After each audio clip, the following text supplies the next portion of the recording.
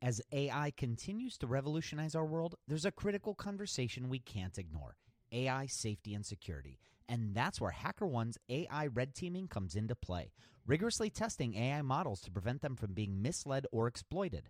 HackerOne employs over 2 million ethical hackers, and 750 of them specialize in prompt hacking and other AI security and testing. So HackerOne isn't just theorizing, they're actively safeguarding AI's future. Just recently, a team unearthed over 100 vulnerabilities in just 2 weeks. So whether you're at the helm of a startup or steering product innovation at a large company, it's time to prioritize AI security. Visit hackerone.com/AI for more. Again, hackerone.com/AI. This episode is sponsored by porkbun.com. Porkbun is a refreshingly different domain name registrar that's different from the other ones like GoDaddy or Namecheap. They've got low prices on hundreds of different domain extensions. They've got everything from .com domains to really cool ones like .pro, .dev, .xyz. Every domain name at Porkbun comes with tons of freebies too, like SSL certificate, Whois privacy, DNS, URL forwarding, and hosting trials. Because why pay for things that should be free, right? All these incredible features and tools are backed by incredible support, 365 days a year, and more 5-star reviews on Trustpilot from real customers than anyone else. Look, you can get $1 off your next domain name from Porkbun and see why they're the best domain name registrar around by using our code. Just go to porkbun.com/rocketshipfm24. That's porkbun, porkbun.com/rocketshipfm24. You'll save $1 on your next domain.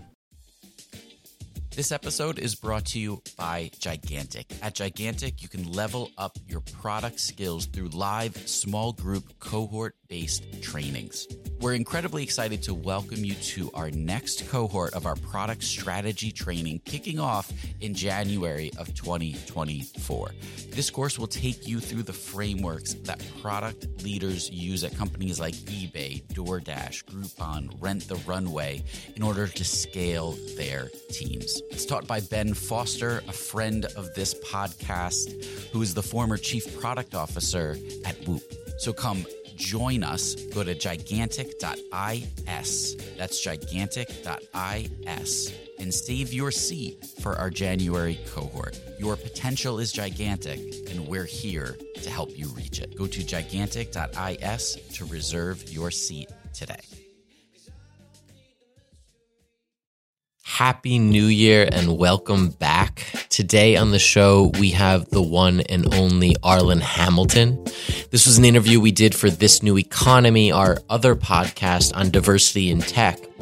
But we covered a lot of ground with Arlan, and we're releasing the interview for the first time in its entirety right here. We talk about her journey into VC, how she built the company from the ground up, raising her first fund without ever even raising venture capital before. And then, of course, we talk about diversity and her initiatives with Backstage Capital and how she's trying to make a difference in this industry. This is a great interview. I really hope you enjoy it. So stay tuned. Welcome to Rocketship.fm. In Season 4 of Rocketship, we are diving into everything product and growth. Rocketship FM is produced in partnership with Product Collective. We're your hosts, Michael Sacca and Mike Belcito. So I wanted to start off kind of with your background, how you came into venture capital, and even before that, kind of tech and your interest in the space. Sure, yeah, definitely. Was not expecting to be a venture capitalist. Sure. I don't think a lot of people are, right. But I definitely was not. So my past work has included publishing a print magazine, working on tour with everyone from garage bands from Norway to Tony Braxton, Jason Derulo, in stadiums. So that's kind of, a tiny part of my background. I also, for a long time, a few years, ran a website called Your Daily Lesbian Moment, which was 50,000 women and I say gay women and gay adjacent women would read it every month, and it was just it was kind of my main gig for a few years, and really loved it. And then around 2012, I just got really interested in what the startup world was. I just started hearing more and more about startups in general. Different celebrities and their managers were investing small amounts of money into these little companies that had 2 or 3 employees and were able to scale really quickly. And I thought it was just super fascinating. So I just started doing a lot of research. I would imagine, it's similar to your audience, just reading everything I can, listening to everything I can. Definitely thought of myself as an entrepreneur and a founder. I still do. And I think of our fund today as a startup fund itself. So I got really interested. And then when I started reaching out to companies and investors and getting into the mix of things, just remotely working with different companies to connect them, I started noticing really, really quickly that there was a disparity in the funding. And at the same time, there was a lot of writings and articles that were being done starting around that same time, like 2013 is when I started seeing a lot of these articles about unconscious bias and, these stark numbers of 8% of funding goes to women and people of color, which has gotten much better over the past 2 or 3 years, but is definitely has a long way to go. Yeah. So I saw that, and, I've always sort of, I guess, followed my arrow, as it were. I've always followed my instincts, and my instincts were telling me that something needed to be done, and that I could probably find a way to be part of that if I took some initiative. So I set out to do that. Do you feel like I hear you describing this almost as an advantage? At the point, I mean, you guys are investing in a segment that largely may feel like they never had access to venture capital in that way. What have you learned from really going out there and kind of raising the flag and saying, hey, the money is here for your idea? Sure. I mean, I've learned, I would say 8 out of 10 companies that I talk to in general who have some sort of underrepresented person leading them. They just say, like, we don't even get a chance to, like, state our case in the room. We don't even get a chance to be in the room, because if you think about, like, a lot of times how people talk about how they got investments or how they even had a conversation with a VC or with an investor, I've heard like a lot of conversations where, like, I was in the bathroom and like standing next to this guy, and it was like, or I really love the Chris Sacca. Chris Sacca is one of our LPs, and he's really, really amazing guy. But I just really think it's funny. Like, a lot of his stories start with, like, I was in the jacuzzi with this dude. It's like, can you imagine, like, if I'm me, a Black female founder, and I want to get an edge with Chris Sacca, you're not going to find me in his jacuzzi. I mean, for many reasons. Love you, Chris, but I'm not coming to the jacuzzi. And so it's just like, so that the access certainly, and I think what people would be surprised by, which is kind of not a great thing, but people would be surprised by, like, how also, like, not different the founders are. Like, there are a lot of founders in our portfolio who did go to Ivy League schools, who did excel there, who do have the fallback of the parents. It's just a mixture. I think it's like about looking at it as not just one thing. It's about just having the voice and being able to be in the room. There are people that are in our portfolio that should have their own movies. Okay. Like, you know what I mean?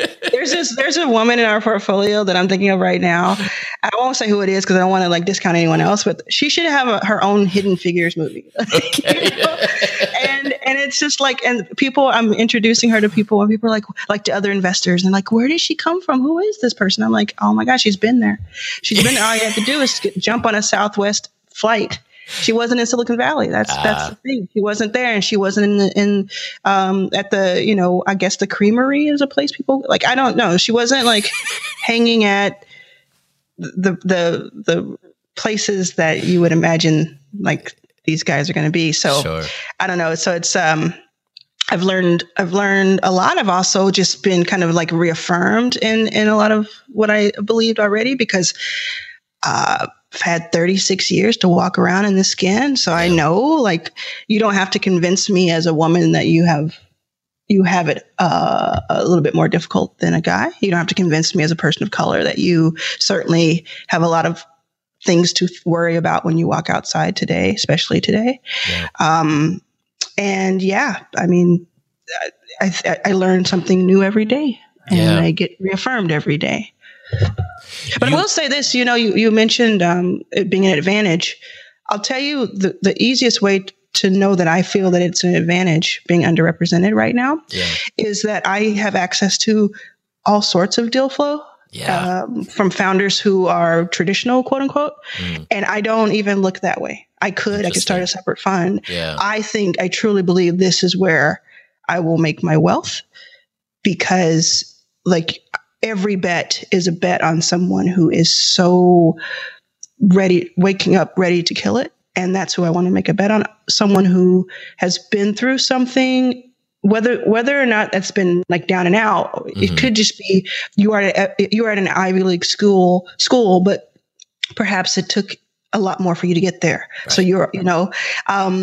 those are the types of people I want to bet on today. They're the types of people I want to bet on during a really tough market, you know, because they know when things fail and things fall through, they're not going to crumble for the most part, because they haven't had it so great their whole lives, so that it's not scary to them when things fall through. And you have to kind of have that toughness as a founder. That grit. So they're just a great, it's a great bet. Yeah.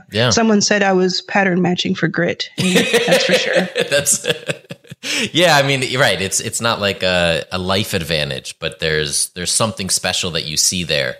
I think once you articulate it, it's a beautiful thing, right? It's like you take some of the negative and you turn it into a positive in a way. It's like the Facts of Life theme song. You take the good, you take the bad. Right. And there you have. We'll be right back after a quick word from our sponsors. When Rainn Wilson realized he had a special gift for talking people to sleep, he had two choices: construct a massive speaker that would blast his voice to every person in the country, or invent a talking pillow. AT&T Business eventually talked him into the pillow thing. And backed by a reliable network, the only network with built-in security controls, Sleep with Rainn was a hit. Take your ideas to the moon and beyond at business.att.com. That's business.att.com. Now, back to the show. So you've raised money from a lot of the big founders, like Andreessen. You mentioned Saka. Partners at Kleiner Perkins. What have you learned from going out and raising money for your fund from them? As they've traditionally not paid attention to this space and these causes. Well, like the people you're mentioning, I think that they were already paying attention, and that's why they were the ones to say yes. So like Andreessen, just as a fund, they're definitely more diverse. Their founders are more diverse than the average. I would say that, Swati at Kleiner Perkins, she was already, she's a woman of color herself. Sure, right. She was already looking, and she also knows that, I think she was already looking for something like this. So a lot of times the investors in our fund, if you look at the list, it's not so much me convincing them of something. it's that they already had figured this out and said that perhaps they weren't the best person to go out and try to do this brick by brick. But if they could back someone else who was already doing it, then that could be their resistance and their, peek into things and help with things. And then also I think, people like Marc Andreessen and Chris Sacca, who are billionaires who, take it or leave it, like they're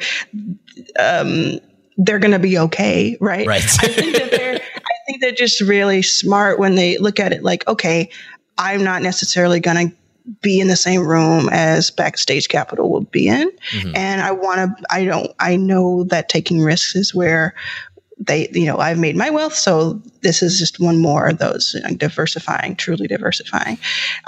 And so then we have, people like Susan Kimberlin and Jocelyn Goldfein from Zeta Ventures and Lars Rasmussen and Heather Hiles. And there's a lot of women that are invested in us and people of color that are invested. And I think that it's just our LP base is as diverse as the world, as the country is. Yeah. And that's actually getting better and better too, those numbers.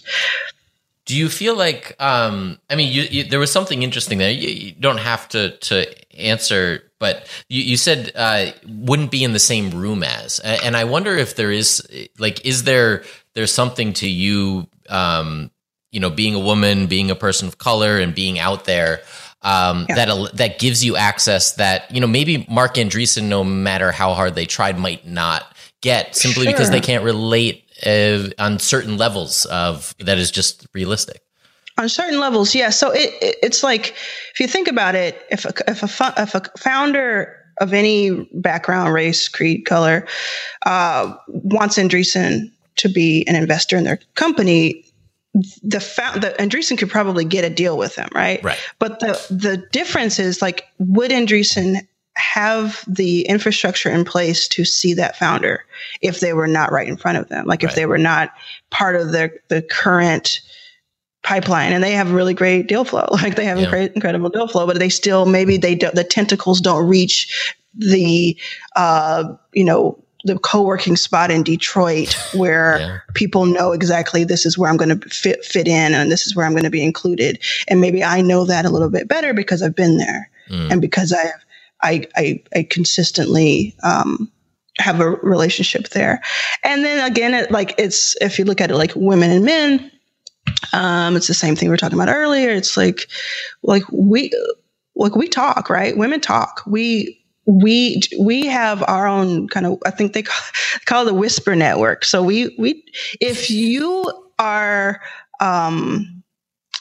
if an investor treats a woman founder poorly, like, a lot of women founders know about it within hours. And so that was happening consistently. Like, you wouldn't believe some of the stuff I've heard. Oh my God, like really ridiculous stuff that I've heard has been said to women, not just this latest thing about like how they describe women, but like really hurtful, misogynistic, ridiculous, ignorant things have been said. Yeah. And so, I can go in and say, I understand you and I believe you, and let's talk about your company. And you can like separate those two things. You don't have to worry about what you're wearing when you come have a conversation with me. You don't have to worry about, a lot of the things the extra baggage that women have to think about when they walk into a room full of investors, or, they're so proud and happy to have made it into the room. Again, I don't want to make sweeping comments. Like, not every woman has had this experience, but in some cases, if you can take that part away and just hang out and like have a conversation. And I'm going to be I'm a harsh critic. My standards are super high because I'm investing other people's money. Mm-hmm. This isn't a charity. This isn't my angel money. So I have to say, are you part of the 3% that gets invested in? So it's not just like all kumbayaing and hand holding, but it's at least takes away a few things that they would, in other cases, perhaps have to think about. And that's why there just needs to be more women with the ability to write checks at funds in general. Yeah. It's not just me. I don't have any secret sauce. It needs to be just a better reflection of what's truly out there. And I think the better that gets, over time, the better investment choices will be made, and it'll trickle down.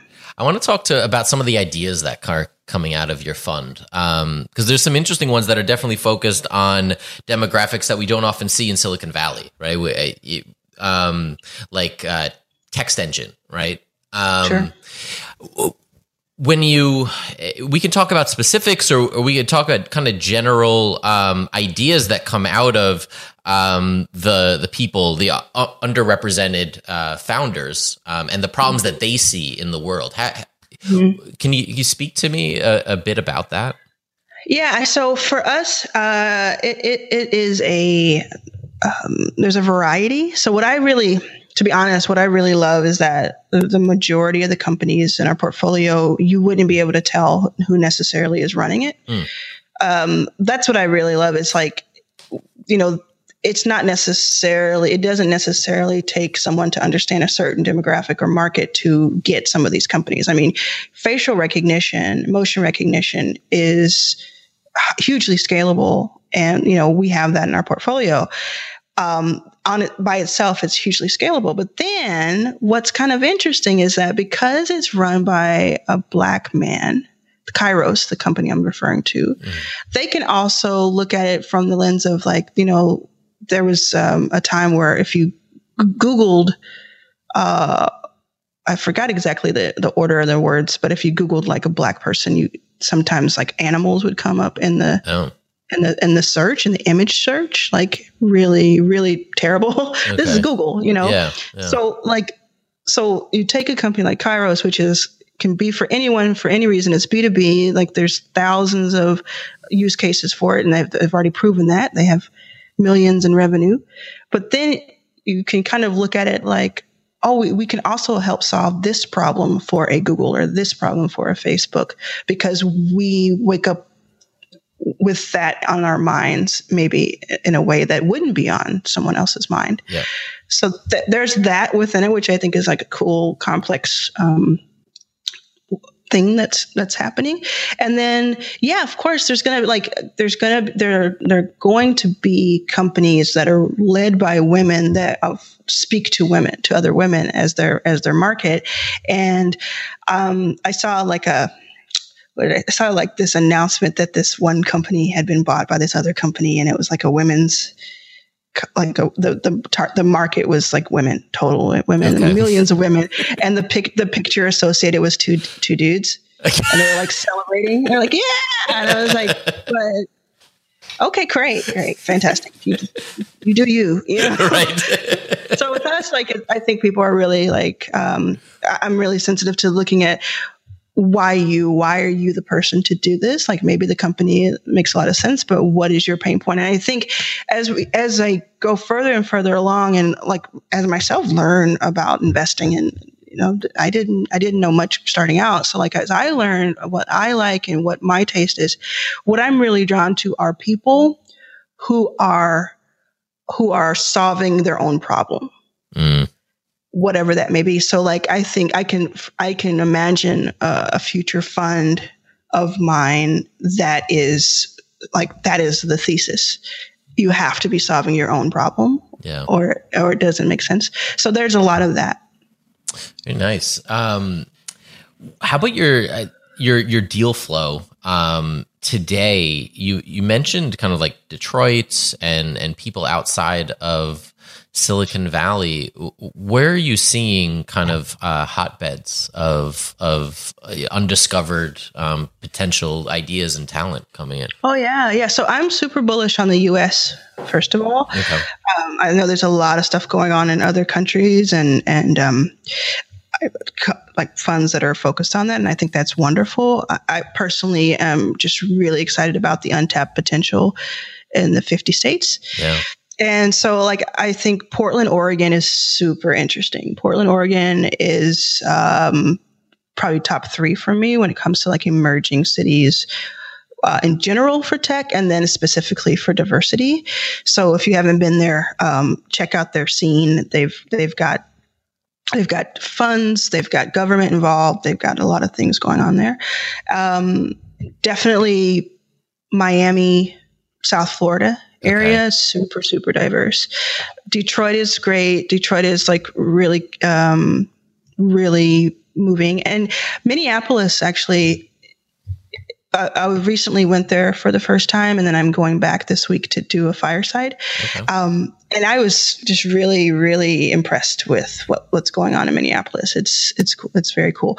Oh, and Durham, North Carolina. North Carolina, really? Yeah. Oh, yeah. Durham is nice. Like, there's this place called American Underground in Durham. And it's just like millions of dollars to put into this like several 1,000-foot, like 2 buildings.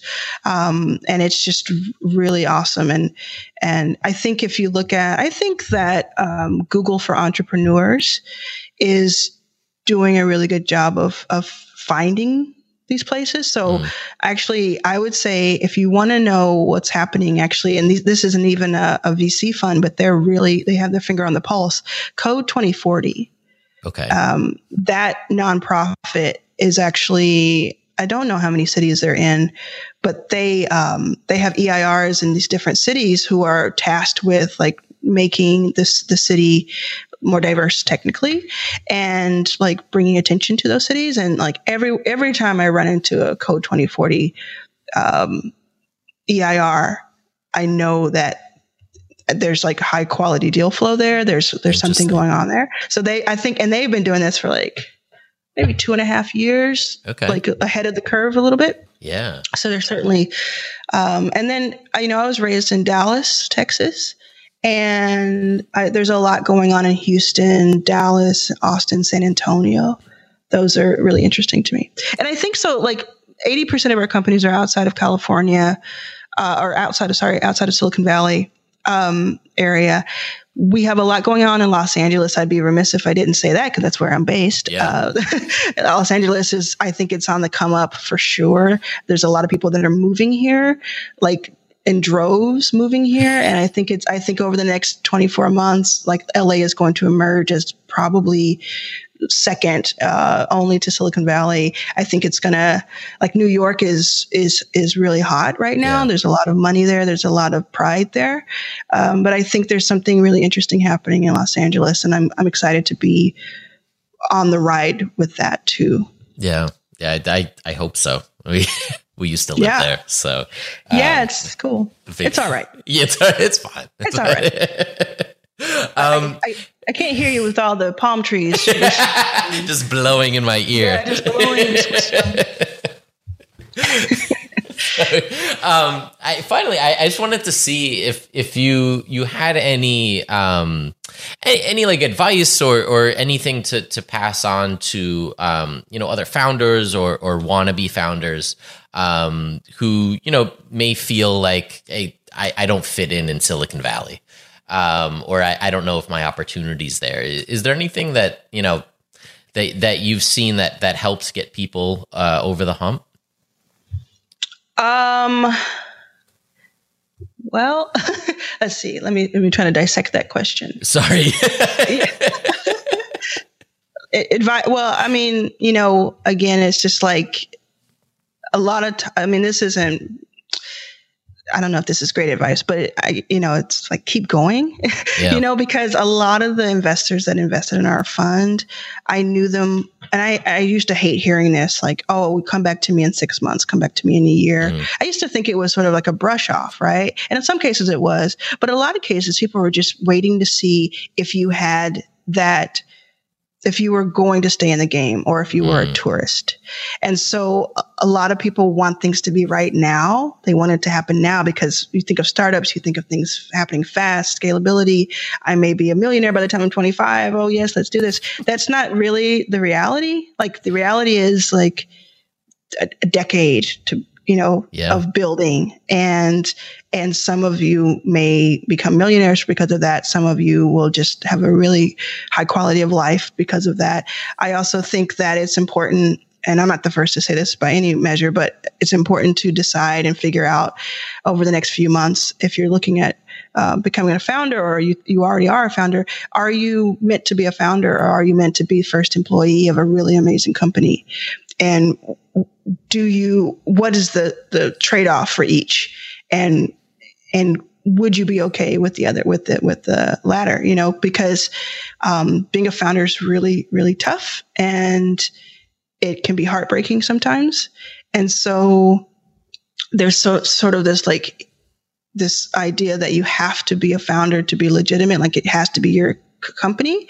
Yeah. But maybe you're just the most amazing first, second, third employee of a company that you can help shape and not have to go through some of the things that a founder would have to go through to make it happen. So, I mean, there's no shame in that. And you actually can, make a really good living for yourself that way and have a really good time doing it, and maybe help change and shift lives doing that. So I don't know. I think it's like a little bit of that, looking at things and really taking stock. And then lastly, I would say, it's not about the actual working, but it's about taking care of yourself, self-care. I don't think there's a lot of, honor in not getting any sleep. Like, you come, I didn't sleep, and so I'm working on my company, and that makes it a better company. It does not. It actually makes you gives you less of an edge. Yeah. It makes you sloppy, and it also shortens your lifespan because, lack of sleep is really dangerous. So I don't want to be like, I'm not like Arianna Huffington didn't hire me or anything to talk about sleep deprivation. But it's really important to me, for my own self-care. And I wasn't always like that. I definitely learned, to be like that. And then the care of others is like, you are doing yourself a disservice, but more importantly, you're doing others a disservice. The people that you're trying to be there for, you're doing them a disservice by being a fraction of yourself. Yeah. A fraction of what you could be. And so that means getting the right amount of sleep. That means taking care of yourself, taking breaks, having a hobby, looking up at the sky. Feeling the palm trees. Yeah. Don't tell me you'll sleep when you're dead, because that'll come sooner than you think if you say that. It's true. If you want to find out more about rocketship.fm, go to rocketship.fm. It's pretty simple, right? Make sure you subscribe to this podcast wherever you listen to podcasts so you don't miss future episodes in this series. And if you like today's episode, tell a friend. Or two friends, or a lot of friends. We would love it if you would spread the word. You could sign up for our newsletter. We have partnered with Product Collective, Mike Belsito's company, to bring you even more content each week. So if you sign up for the newsletter, you're going to get content from Rocket Ship FM. You're also going to get detailed product content from Product Collective, which is incredibly valuable. And as entrepreneurs, it's one of the most important topics for us to stay up on. So go to rocketship.fm and sign up for our newsletter. If you enjoy this content, leave us a quick review, or tell a friend, or share the link on Twitter. Anything helps to get the word out about the show, and we really appreciate it. We'll be right back here in just a couple days.